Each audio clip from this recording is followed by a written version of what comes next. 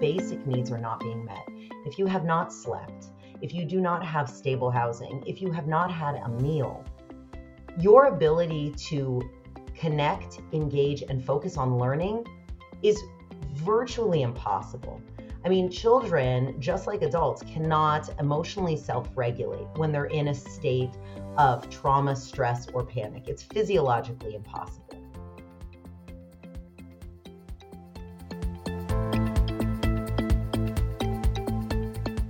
Welcome to How to Have Kids Love Learning, where we explore ideas and strategies for parents and educators that help students thrive.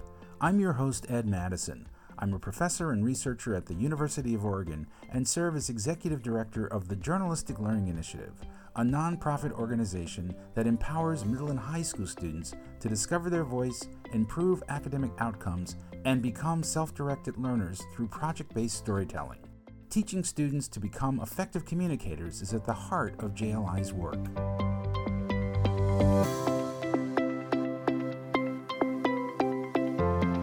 Rhonda Nese is an assistant professor in the Department of Special Education and Clinical Sciences at the University of Oregon College of Education. Her research involves reducing exclusionary school disciplinary practices. Dr. Nese also provides technical assistance to state, district, and school-level teams across the nation on preventative practices, including addressing implicit bias in school discipline, effective classroom management strategies, and bullying prevention. Rhonda, so great to chat with you and have you here again. And you know, when we first talked, I was working on this juvenile justice documentary, and I remember thinking every school administrator should hear what you have to say, which is why I wanted to have you back. But let's start with the term implicit bias, because I don't know that everyone knows exactly what that means.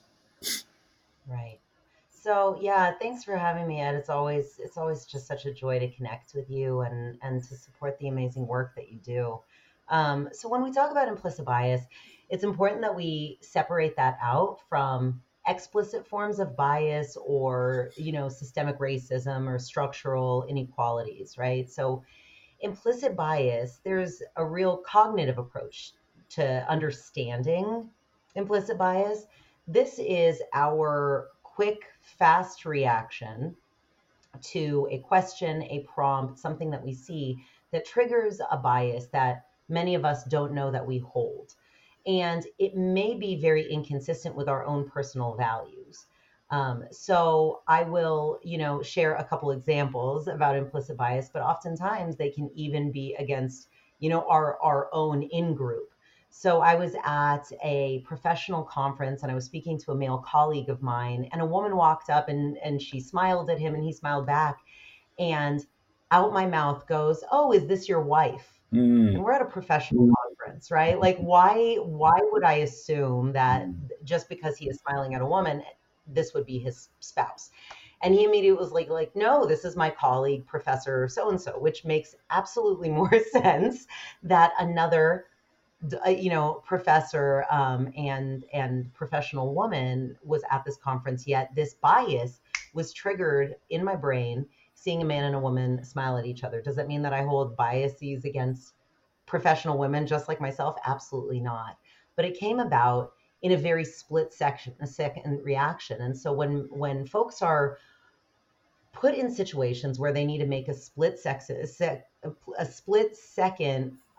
response, give a split second, my goodness, it's like a tongue twister, reaction to something, oftentimes they play on these biases that are very much tied to stereotypes that we have seen in images, through media, through many different forms within our own personal and professional lives throughout our life.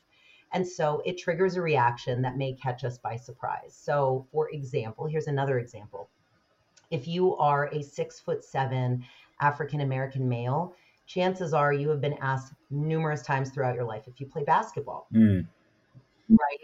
There is an assumption of physicality and athleticism that's associated with your physical presentation because of the stereotype, even though there may be no other reason aside from your height and your race that people are assuming those attributes to you. They're assuming that you're a basketball player. Right. When we talk about like the prison to the school to prison pipeline, and how it disproportionately affects students of color.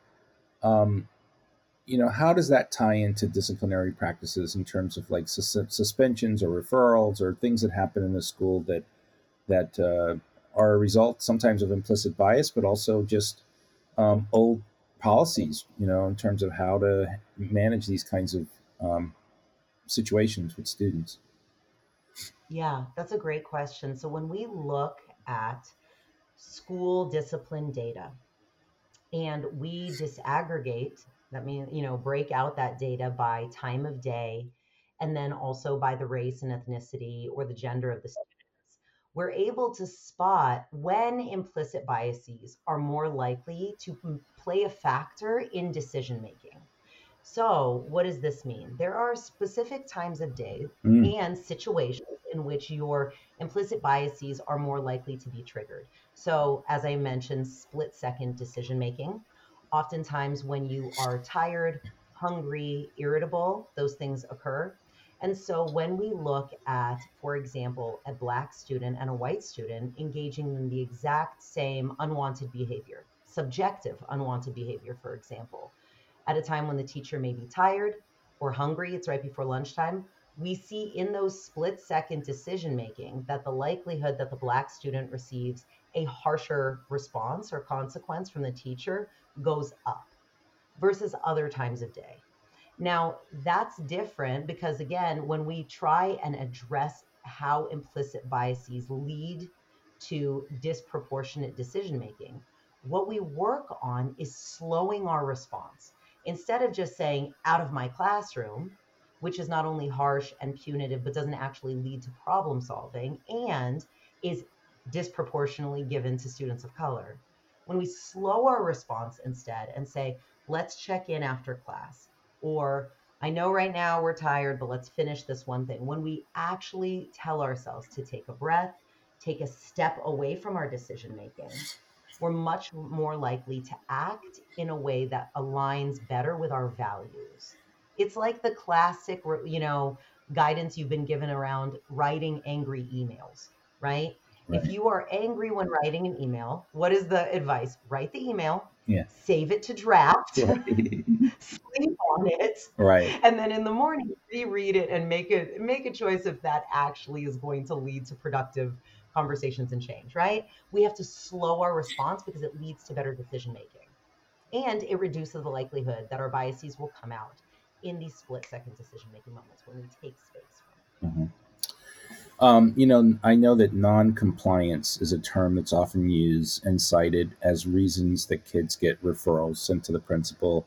And sometimes it can be like dozing off or, issues that are indicators of domestic problems, food insecurities at home, not getting enough sleep, whatever. And I don't know how we help teachers to take those into consideration when they're looking at kids, no matter if they're black or brown kids, but just kids who are coming from homes where there might be more challenges at home. Certainly. I mean, so much of the work that we do in the research that I do and the colleagues that I work with do with educators is about really understanding the why behind the behavior, right? Like behaviors don't just like operate in isolation. There are things that trigger non-compliance or a student not wanting to engage in a task, right? And a lot of times it's either the task is difficult. There's something aversive about it, right? Most students would rather look bad than stupid. Like they would rather escape, act out to escape an academic task that's too challenging for them than to sit there and engage in, a behavior that's challenging for many adults, which is to ask for help and to admit when you need support, right? Like that is something that many of us struggle with. But understanding the why sometimes comes back to those basic fundamental needs. If your basic needs are not being met, if you have not slept, if you do not have stable housing, if you have not had a meal, your ability to connect, engage, and focus on learning is virtually impossible. I mean, children, just like adults, cannot emotionally self regulate when they're in a state of trauma, stress, or panic. It's physiologically impossible. And most of us cannot focus, engage, or attend to a task when we're hungry, when we're exhausted, or when we have a million other things playing a role in what's dictating our behaviors. So, one of the biggest things that we work on with educators is something that educators are great at, and we need to be even better at with the students with the greatest needs, which is building and sustaining relationships. Because when a teacher does something as small yet profound as greeting students at the door when they come in, you're able to see in the faces of kids a student who may be exhausted. You can tell when something has happened before they even walk in the door. And that's your opportunity to check in and say, what's going on? You seem a little down right now. Do you need a minute? Do you need a chance to talk? And be able to actually build the relationship, meet those basic needs, and then be able to really get into learning. Students want to thrive. Kids, like anyone else, they want to be successful in school, and many of them may not have the tools to do so. But we also know that kids will work very, very hard for some adults and are glad to do nothing for Mm. another adult, right? And that's because of relationships. The teacher that we work hard for really sets us up for success and is invested in us and knows that they're going to hold us to a high standard. Hmm. Teachers who haven't built those relationships, we don't care about being in their class. We know they don't like us. We get those senses very early on. I wonder about the structure of our secondary schools, though, that has, a teacher teaching, 5 sections of, a particular discipline, and really not having it. I mean, it's a lot to ask to have a personal relationship with every child if you've got, whatever the math is of that many students. But I wanted to ask you, I know, so suspension, which was a prevalent thing. It basically takes kids. They have even a greater lapse in terms of their instruction, but it also sends the message that you don't belong here. Are there you just suggestions or strategies you've had that you offer administrators and teachers that are an alternative to suspension? Yes. And the alternative to suspension is part of a continuum, right? It starts all the way back in that classroom because teachers are kind of the gatekeepers, right? If we are responding to low level behaviors, things like, just classic kid behavior in classrooms in instructional and effective ways, we know how to de escalate, we know how to partner kids with other kids who are on task or really provide reinforcement to keep class engaging and supportive, we see less kids being sent out of those classrooms to begin with. For students who need additional support, who say have been sent out of class because the teacher is saying their behavior is more than I can handle now, we work with administrators on instructional and restorative alternatives to exclusion. And what does that look like? It looks like identifying with the student what happened, why it happened, and what would be an appropriate alternative, right? So if they're interrupting class, why is it that they're interrupting class? Is it that they didn't understand the directions, then they needed more support? Okay, what would have been a better way of getting the support that you needed? And then practicing those skills with the students and supporting the students in reconnecting back with their teacher and making amends, but in the process of making amends, clarifying, here's what I really needed. I needed support. I didn't know how to ask for help. Here are the things that you can do, teacher, to help me, and allowing the teacher and the student to come together. Because really, the biggest overarching issue with suspension is that it doesn't change student behavior for the better, right? Students do not come back from being suspended more academically engaged, more academically on target, and behaving better in class. Oftentimes, all of it gets worse. And so it is moving schools away from the exclusionary practices into practices that we know are effective, which are instructional, which are restorative, which build relationships and build skills. And that's the goal. But again, it's not just the principals can be doing a great job doing that in class, but it has to, or outside in the office, but it has to connect back to the classroom. I'm curious. I don't know if you've done any research around COVID and its impact. I know that anecdotally, I hear from teachers that, behaviorally, students are coming back and are they, out of 2 years of missing, day to day instruction, they really have lost it in terms of just social graces, like not chatting when there's a guest speaker, or and I actually even noticed it with some of my own students. I'm curious what you're finding in terms of what COVID um, has left us with. Yeah, certainly. Teachers are doing an extraordinary job reteaching those expectations, right? How do we engage in a collective environment with other humans? Like, how do we show, I love that term, social graces. How do we make people feel welcome here? And how does it feel when we feel welcomed or when we feel disrespected?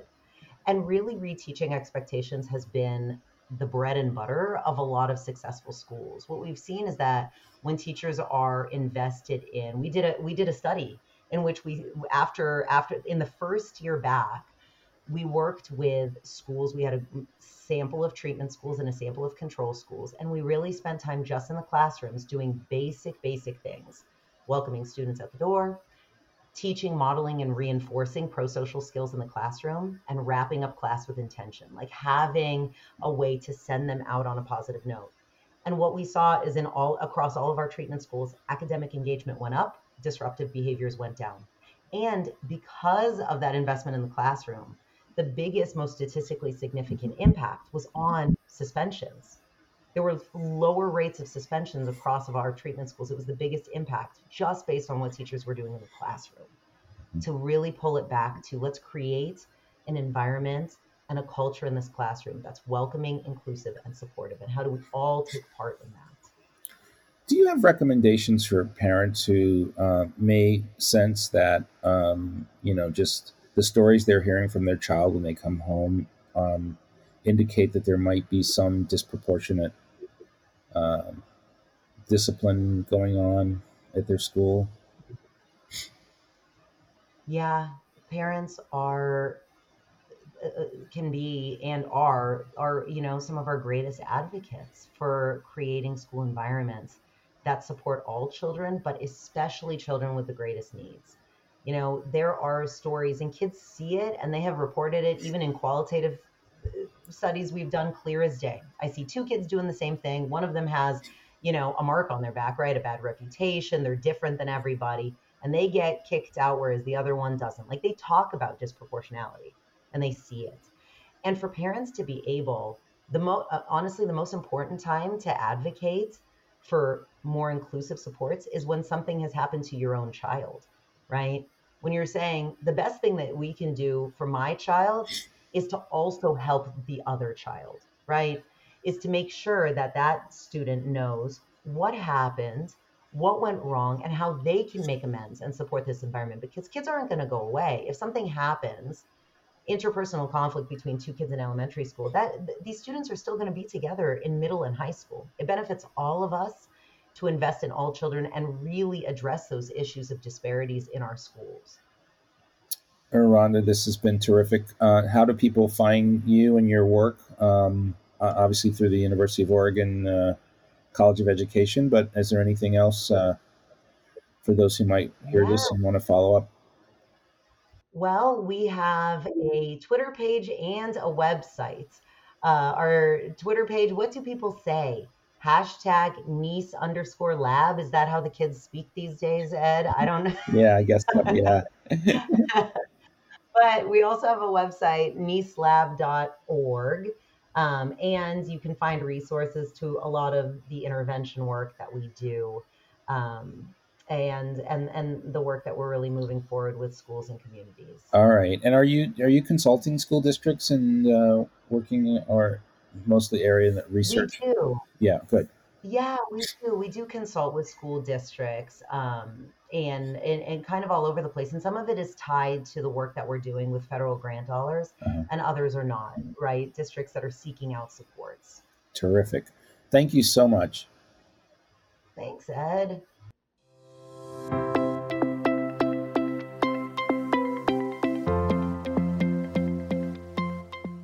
How How to Have Kids Love Learning is produced by the Journalistic Learning Initiative. For more information about our work, please visit journalisticlearning.com.